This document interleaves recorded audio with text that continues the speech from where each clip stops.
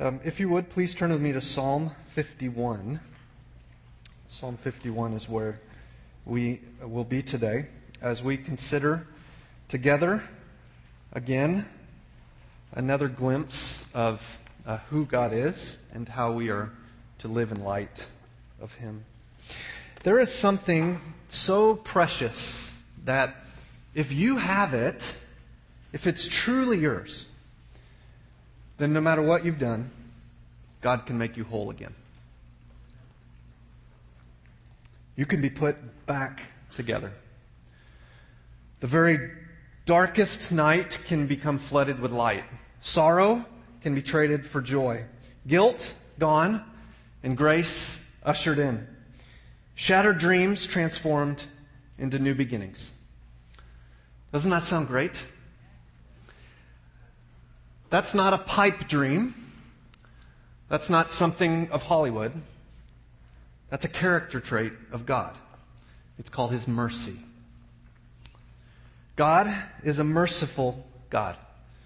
To receive mercy is to be on the receiving end of the favor of God. Mercy, then, is God's graciousness towards us. It's to personally know the compassion of God. And I truly believe, in a unique and powerful way, that God would like to visit us today with His compassion. Mercy exists because God exists. Without God, there would not be something called mercy. Mercy is the tributary that flows into the ocean of God's forgiveness. Human beings are people that deserve, rightly, nothing but the wrath of God. But God, because He's merciful, is going to offer you today His compassion instead. In light of our recent experiences as a church family, I want to encourage us today to think personally about our need for mercy, collectively and then individually. And if you're here today and you're not a Christian, this talk will give you insight into what we as people, what we as Christians hold incredibly dear. And that's something called the gospel. The truth that we don't deserve the mercy of God, but He offers it to us in Christ. So I hope that you'll hear this today as what we consider the most important message that it could ever be given. And everyone, we live in a time that emphasizes personal freedom and autonomy as the highest good. It is the greatest possible truth. It is the greatest possible freedom that we could aspire to. Therefore, what makes something right is simply you having a desire to do it. That's all. And that is something, a truth concept that we're willing to perhaps even die for. But one of the many problems with that view is that it necessarily ignores the painful consequences that come with bad decisions. Because if whatever I want is the highest good, then we'll tend to ignore the consequences that come with those decisions. Today, as we unfold the Scriptures, I hope that you'll see, by the grace of God, how silly that is. And how in Christ we're offered not a more difficult way, but a better way. A more loving way. A more joy-producing way. So mercy. Before we read the chapter together, let's consider the context. We're going to consider a man named David and the time in his life when perhaps he needed mercy the most. If you know the story, I hope you will provide me with a little grace to take a few moments and describe to you the setting that Psalm 51 was written in. David was a king over the nation of Israel.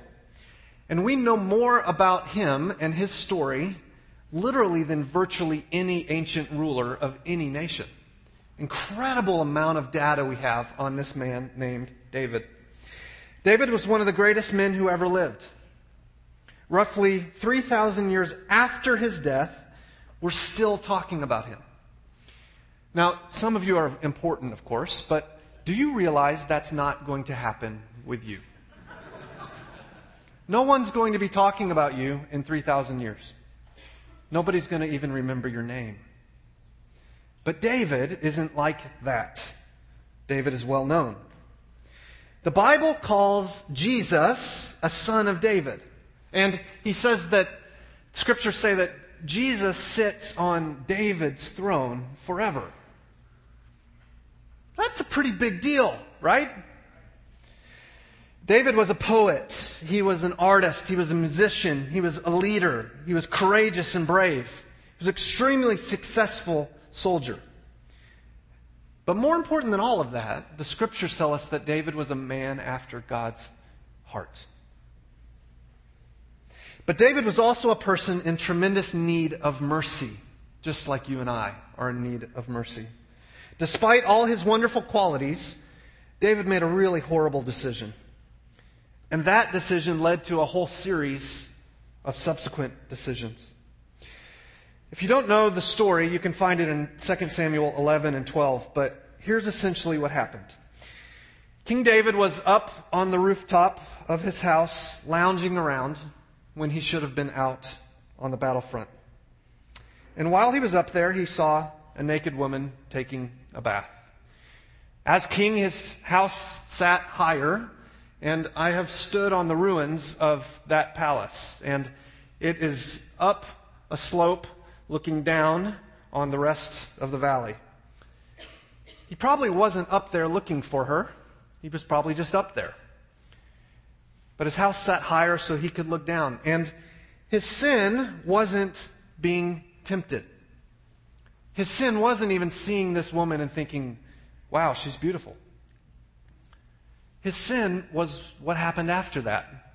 It was the decision made, which you and I will face every single day. Will I turn away or will I stare? And he chose to stare. His sin was the decision to look longer, to gaze up and down her body, and then to engage his lust by finding out more information about her. Friends, sexual temptation is all around us. You literally do not have to go looking for it. It will be sure to find you. Do you have any question about that? I hope not. Because it is literally everywhere. Every moment of every day, when the temptation comes, you will make a choice. And those choices collectively will determine your sexual story. All of us have one. I have begun asking men in particular, not, are you ever tempted with porn? But when was the last time you fell prey? No one wakes up and decides one day, today's the day I'm going to have an affair. Today's the day I'm going to fall to someone that I don't even know their name. Those decisions are made long before that choice is ever made. So David learns that Bathsheba is her name and that she's Uriah's wife. And then after he has that knowledge, he says, bring her to me. Why? Because he knows Uriah's gone. Uriah's out in battle. Uriah's out where David should have been. So he brings her, and the details are certainly not necessary. They have a sexual encounter. He sends her home, and he got what he wanted, washed his hands clean, and thought it was over.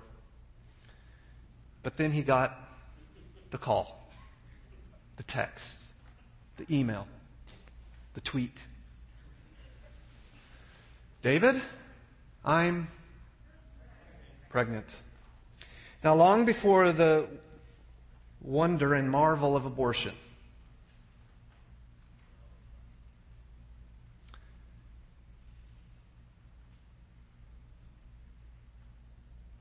long before that heinous option was available, you had to deal with the consequences. You didn't get to pretend and cover them up. So David concocted a plan.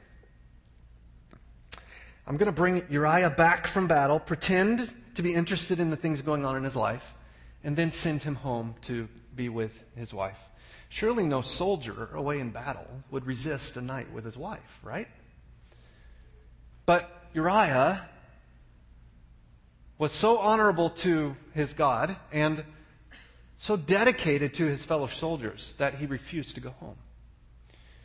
So imagine David tossing and turning that night. So then, as sin always does when you don't face it with truth, it requires you to dig a little deeper. So David concocted yet another plan. I will get Uriah sloppy drunk. And then, surely then, his primal male instincts will kick in and he'll go home. But not even that worked. So we had to dig yet another layer deeper into lie and sin and deceit. And this is what I find to be the lowest point in the story. David writes a letter that says, move Uriah to the front lines where he'll be killed. And then no one will know that he didn't go home and sleep with his wife. So everyone will merely assume this child is his. And then he physically hands the letter to Uriah. And Uriah unknowingly carries his own death sentence back to the battlefield. Can you imagine? Yes, you can. Because you've done things just like that. And I have done things just like that. Premeditated, awful evil. Now surely David, as he stood on the palace roof, never imagined I would hand a death sentence over. But friends, that's what sin does. It leads you deeper into stuff you never dreamed you would do. Now Uriah's dead, and Bathsheba's getting big, and David thinks, this is covered up. I've made it. Uriah dies, no one will ever know. Have you lived in that place? In those moments? I think the majority of my teenage years were lived in that place. That horrible, dreadful, awful space between knowing you really made a big mistake and waiting to be found out. That is a miserable existence. Is it not? Yeah. The fear. When am I going to be found out? Everywhere you go, knowing I'm a fake. I'm phony. I'm fooling nobody. It's going to come out eventually. Surely David had to feel all of that stuff. Friends, only a greater fear can trump that fear. Only an awe of God can cause you to come clean with what you've done. There is an appropriate point of feeling afraid over sin, but that's not the place you want to live. The place to live is with an awe and respect of God. A God who knows already, and a God who says when this is brought into the light, when you're honest, then you'll find mercy. So that's the setting. And months go by, and a prophet named Nathan comes, and he tells a wonderful, brilliant little tale, sets the hook deep, and tells David, you've blown it. And David, in response, writes these words. Psalm 51, verse 1. Have mercy on me, O God, according to your steadfast love, according to your abundant mercy, blot out my transgressions. Wash me thoroughly from my iniquity and cleanse me from my sin. For I know my transgressions, my sin is ever before me. Against you, you only have I sinned and done what is evil in your sight, so that you may be justified in your words and blameless in your judgment. Behold, I was brought forth in iniquity. In sin did my mother conceive me. Behold, you delight in truth in the inward being. You teach me wisdom in the secret heart. Purge me with hyssop, and I will be clean. Wash me, and I will be whiter than snow. Let me hear joy and gladness. Let the bones that you have broken rejoice. Hide your face from my sins and blot out my iniquities. Create in me a clean heart, O God, and renew a right spirit within me. Cast me not away from your presence, and take not your Holy Spirit from me. Restore to me the joy of your salvation, and uphold me with a willing spirit. Then I will teach transgressors your ways, and sinners will return to you. Deliver me from blood guiltiness, O God of my salvation. My tongue will sing aloud of your righteousness. O Lord, open my lips, and my mouth will declare your praise. For you don't delight in sacrifice, or I would give it. You will not be pleased with burnt offerings. The sacrifices of God are a broken spirit. A broken and contrite heart, O God, you will not despise. Do good to Zion in your pleasure. Build up the walls of Jerusalem. Then will you delight in right sacrifices, in burnt offerings, in whole burnt offerings. Then bulls will be offered on your altar. In just a few minutes, I would encourage you to consider with me God's mercy seen in this psalm in 5 specific things. Let me just run through them, and then I want to walk through each of them. God's mercy is seen here in the rebuke, in what lied behind this psalm. God's mercy is seen in an awareness that David developed. God's mercy is seen in the forgiveness that David knew would be offered and that David received. God's mercy is seen in joy, which we'll talk in depth about. And strangely, shockingly, God's mercy seen in mission. So rebuke, awareness, forgiveness, joy, mission. Let's just start at the top. God's mercy is seen in the rebuke from a true friend. Friend, the most loving thing that can be done for someone who's hiding in sin is to bring him or her into the light. So I would just encourage, not first by pointing a finger at any of you, but by pointing it back at myself. If you see me in sin I am unaware of, or I have not come clean about, if I've done something in defiance of God's word, then publicly I would invite all of you to love me enough to come to me and tell me. One of the things I love the most about Church on Mill is over the years as I have said that to you, many of you have done that. And now it's become not uncommon for someone to say to me, Chuck, that was really dumb. Chuck, would you consider how that came off? Chuck, would you pray about that course of action?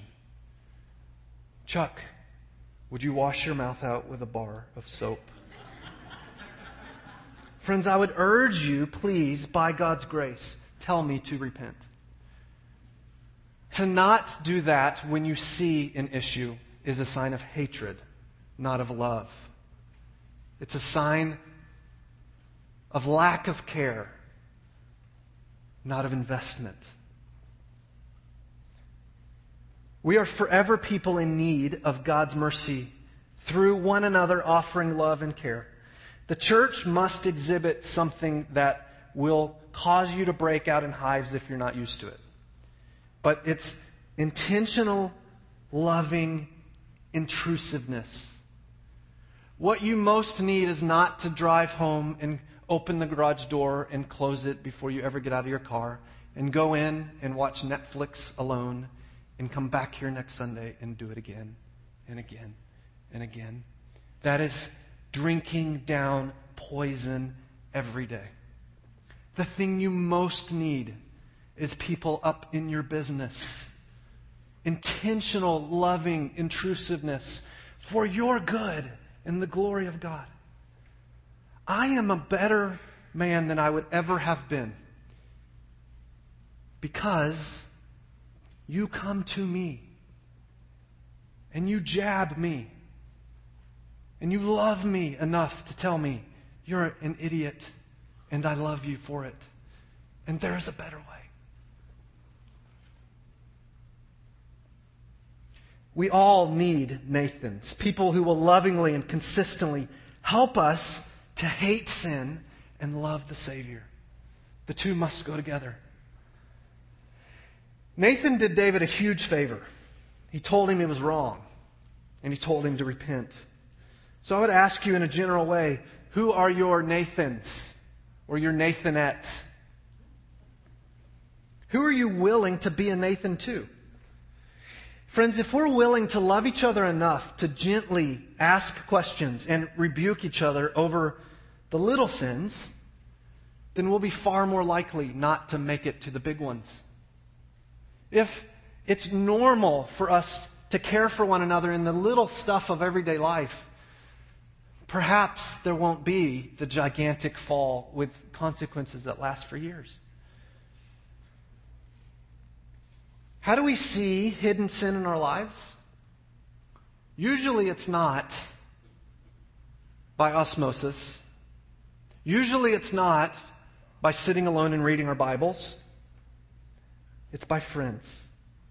It's by brothers and sisters. It's by Christian community. That's why we make membership, gospel communities, one-on-one, investing in each other's lives here, so important. Because we so badly need it. And we're mercifully, wonderfully compassionate to each other when we give it. Church, we all need Nathans. To be a Christian is to pledge that I want to be a Nathan and to invite others to be Nathans to me. That's what brother and sister in Christ means. So I would encourage you to pursue membership if you haven't, to seek out a gospel community, to open yourself up to the care and love and correction of others. There's lots of great resources to encourage you to do that. Places like Psalm 51 are great. There is a book back at the bookstall on the top of the coffee bar called Whiter Than Snow, Meditations on Sin and Mercy. These are 5-minute reads that simply go through Psalm 51 over and over and over and over and over again. This is perhaps one of the greatest chapters in the entire Bible. Is there someone who'd like a copy of Psalm 51 as unpacked by Ty Cole? Come on up. Give him some.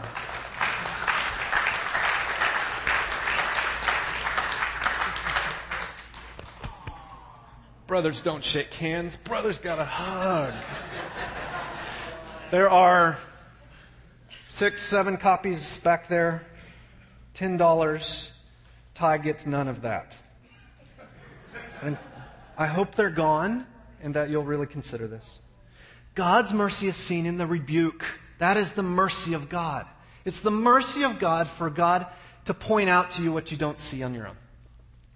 God's mercy is also seen in the beautiful, amazing, precious awareness of sin that David gained and that you can gain when people come to you. When we truly come to grips with what sin is, we see it not just as an action here or there, but as a core part of our nature. David said, not, when my mama conceived me, she was living in sin.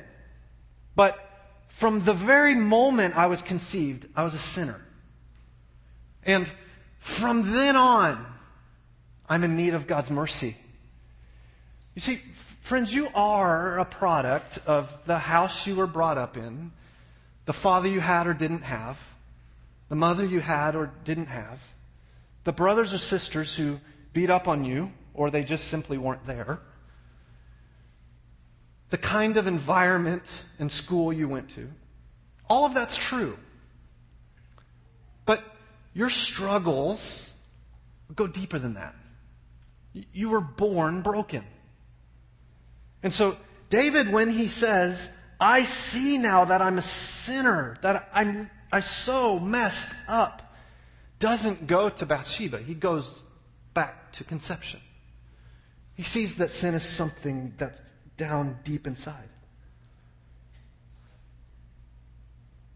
Seeing that for what it is the mercy of God. You see, God's mercy doesn't just say, I've made a mistake. Now feel better about yourself. Tell yourself to have good self-esteem. Tell yourself it's your parents' fault. Mercy says, but for my sin being put upon Jesus, all I deserve is hell. You see, sin is cosmic treason. Whether it's a white lie to a friend or gossip to a classmate or thoughts of lust towards the gal at the gym or the refusal to do a good deed for somebody you know needs it or simply prayerlessness. Sin is rebellion against God that deserves death. But God, because He's merciful, points it out that we would run from it to Him. Charles Spurgeon put it like this: when we deal seriously with our own sin, God will deal gently with us. When we hate what the Lord hates, He will soon make an end of it to our joy and peace. Isn't that good? David says, when I came to see this, it was like my bones inside of me were broken. But God can put me back together. Now, there's no question that King David's sin is shocking. I mean, David's sexual sin seems so out of the blue. It's like one moment he's king, he's good, he's a man after God's heart. And the next moment, he's knowingly bringing another man's wife into his bed. But that's not how sexual sin works. Never. Ever. David was artistic, he was courageous, he was obedient, he was humble, he was deeply thankful for God, and oops, one day, who is this woman? That's not how it happens. That action didn't occur in a vacuum. Friends, being at the top changed David. His role as king nurtured, fed, fertilized, watered heart idolatry. He became lazy. That's why the story in 2 Samuel says, when people were out to war. So when David was supposed to be out with his men, where was he? He's lounging in his underwear on the roof. His fall with Bathsheba started way back then. He thought he was above the rules. He thought his throne made him judge of right and wrong. Power had corrupted him. And please, the few of you here that in the room that are in this spot in life, hear me. In middle age, he forgot dependency on God and began to trust himself. There's a unique time period where you feel as though you've arrived. You've made it in career. The kids are out of the house. There's enough money in the bank. You feel like you can settle down. That's why there's not very many of you even here in the room. It's like a second adolescence kicks in. That's what happened to David. So far from merely being innocent on the roof and I just happened to see her, his heart was primed for that moment of temptation. And my dear friends, all of us, regardless of our season in life, will face unique temptations. That's why it's so important to love Christ every day. The young boy who had the courage to trust himself completely into the care of God before the giant soldier Goliath had become the middle-aged king who saw himself as self-sufficient. That's how he wound up doing what he did. Friends, that's how you and I wind up doing things we never dreamed we would do. We take one step away from God towards self-reliance, and then another, and then another, and then another, and then another. And then we wake up to realize, oh my gosh, I've done what I never dreamed I would do.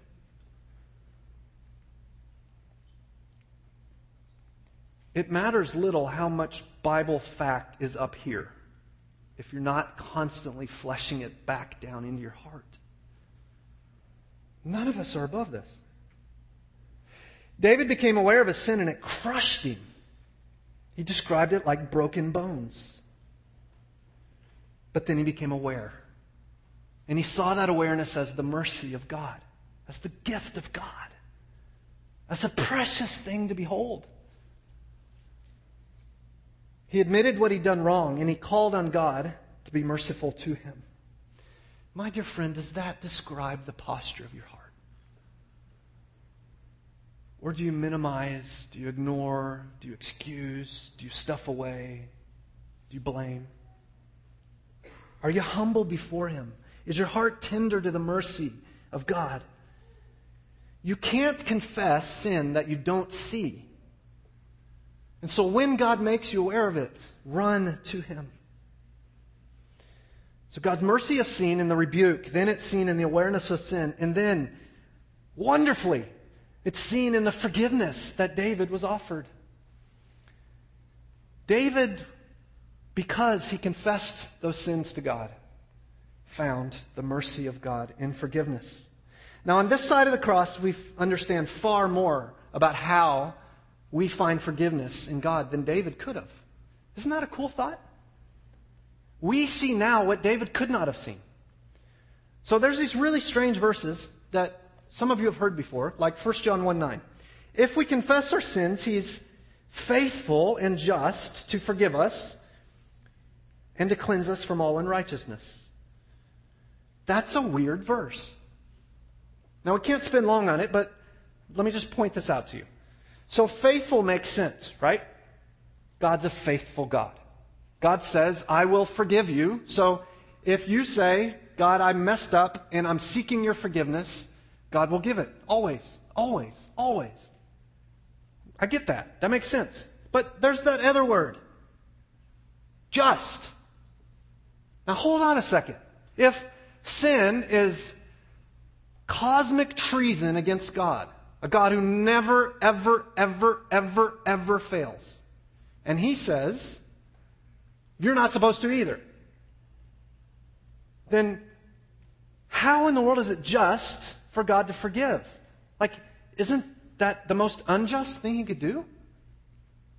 If I'm a sinner and He's God, how is it just for Him to say, okay, I forgive? It's just because there's no double jeopardy with God. It's just because when Jesus hung like this, all of the sins you will ever commit were put on Him.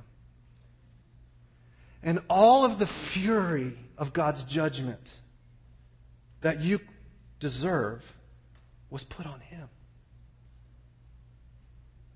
So God says, if you will come to me and you will turn from that sin to me, then I will apply the grace and forgiveness and righteousness and love of Christ to you.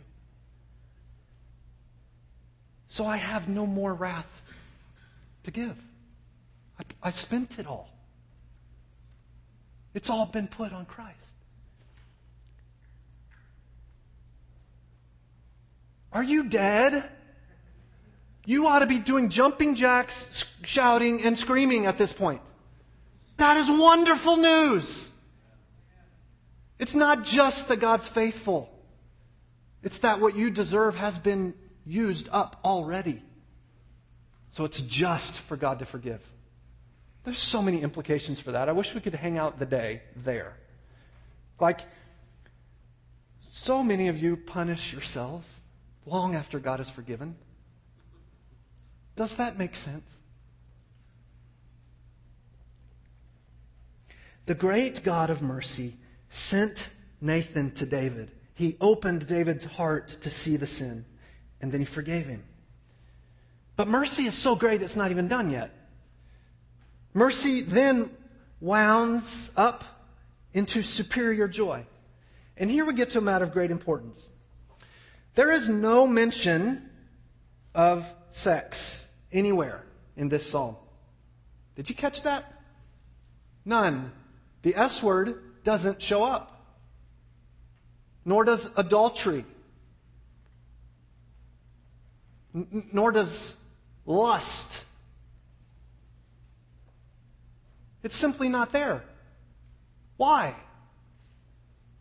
Was David afraid to say it? Of course not. Why is it not there? The whole setting for this psalm is David's adultery with a married woman. But David never says, God, help me with my sexual temptation. I think I'm going to explode. God, give me sexual restraint. God, help me see women as sisters and mothers, not objects of gratification. God, help me desire closeness with you more than sexual gratification. Not a single word like that in Psalm 51. Those are all good things to pray, by the way. But they're not there. Why? Because sexual sin is a symptom. It's not the disease. It's a fruit, not the root. Friends, in this culture, in this day and age, there will be hardly any of us that make it to our graves without either being sexually traumatized, so the victim, or the person that took advantage of somebody else. Hardly any of us. When you have fallen sexually, why? Well, at the core, it's not for a few minutes of pleasure. That's not why. It's because you think that what you can find there is greater than what you can find with God. David lost the joy of his salvation. God wasn't precious to him anymore. He didn't delight himself in God. He wasn't glad in God. In a word, he lost his awe. Therefore, Bathsheba served not merely as a beautiful woman to lust after, but more like a little god to be worshipped. David didn't just give her his body, he gave her his soul. That's why he says in verse 4, look at that again. Against you and you only have I sinned and done what is evil in your sight. Hold on now. Didn't he take another man's wife? Didn't he impregnate her? And then didn't he kill him? I would say those qualify as sins against another. They are, but David goes down to the bottom. He says, God, really, it is sin against you. Now, how can that be? How could that sin be against God alone? It's because at the bottom, this isn't about sex. Maybe my mama was right. Sex isn't really about sex.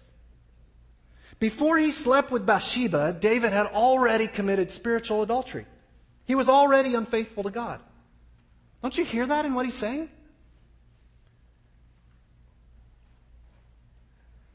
Why did I need her arms around me? He had to have asked himself. Why did I so crave her breast against my chest, her kisses and her affection? God, I needed her because you were no longer the object of my greatest affection. That's why. I drifted from you, God, towards others. I began worshiping power and believing I could do whatever I wanted. I thought I'd arrived. I disregarded you. I forgot you. I wasn't thinking about your love and your goodness. So I went looking for it somewhere else. The Christian community has done an absolutely horrible job of helping us understand sexual temptation. We have dealt with the symptom, and we're paying the price for it. I want to ask you today to consider your own heart much down deeper. Please, please. Friends, porn and fantasy and nasty novels and filthy movies and one-night stands and friends with benefits literally surround us. We fail not simply because we like pleasure. We fail because we believe lies. And we look to people to cover up shame, guilt, regret, fear. And dadgummit, it works. For a minute. I'm more convinced than ever that the only way we don't fall prey to sexual sin is that we have a vibrant, loving relationship with Christ. That's the only hope we have.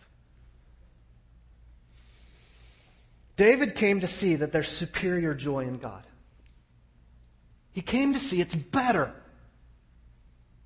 And this was a dude who could have any woman he wanted. All it took was a phone call. But he said, God's better. There's more joy in God. Friends, God's commands towards us, they're for our good. God's not a prude. God's not looking to limit your pleasure in life.